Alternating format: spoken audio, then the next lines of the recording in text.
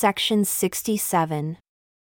A revelation given through Joseph Smith, Jr., January 25, 1832, at Amherst, Ohio, to a conference of 10 elders. William E. McClellan, Luke Johnson, Orson Hyde, Samuel H. Smith, Lyman Johnson, Orson Pratt, Asa Dodds, Cavs Wilson, Major N. Ashley, and Burr Riggs. Verily, verily I say unto you, I who speak even by the voice of my Spirit, even Alpha and Omega, your Lord and your God. Hearken, O you who have given your names to go forth to proclaim my gospel and to prune my vineyard.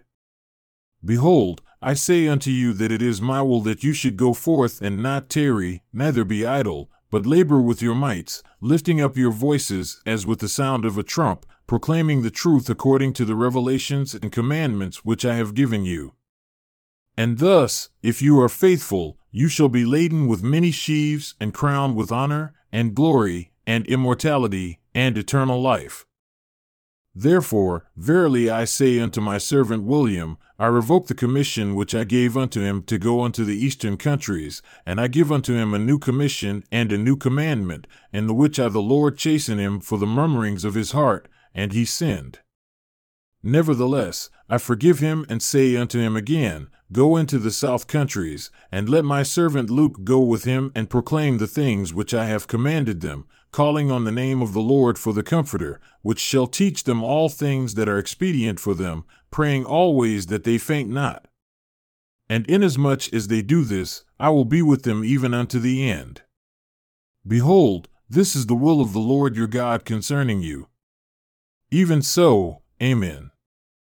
And again, verily thus says the Lord, let my servant Orson Hyde and my servant Samuel take their journey into the eastern countries, and proclaim the things which I have commanded them. And inasmuch as they are faithful, lo, I will be with them even unto the end.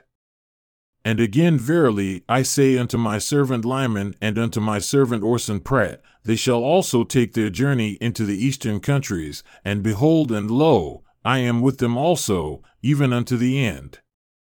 And again, I say unto my servant Asa and unto my servant Cavs, that they also shall take their journey unto the western countries, and proclaim my gospel, even as I have commanded them. And he who is faithful shall overcome all things, and shall be lifted up at the last day.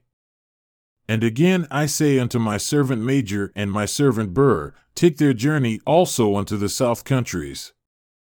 Yea, let all these take their journey as I have commanded them, going from house to house, and from village to village, and from city to city, and in whatever house you enter and they receive you, leave your blessings upon that house. And in whatever house you enter and they receive you not, you shall depart speedily from that house and shake off the dust of your feet as a testimony against them. And you shall be filled with joy and gladness. And know this, that in the day of judgment you shall be judges of that house and condemn them, and it shall be more tolerable for the heathen in the day of judgment than for that house.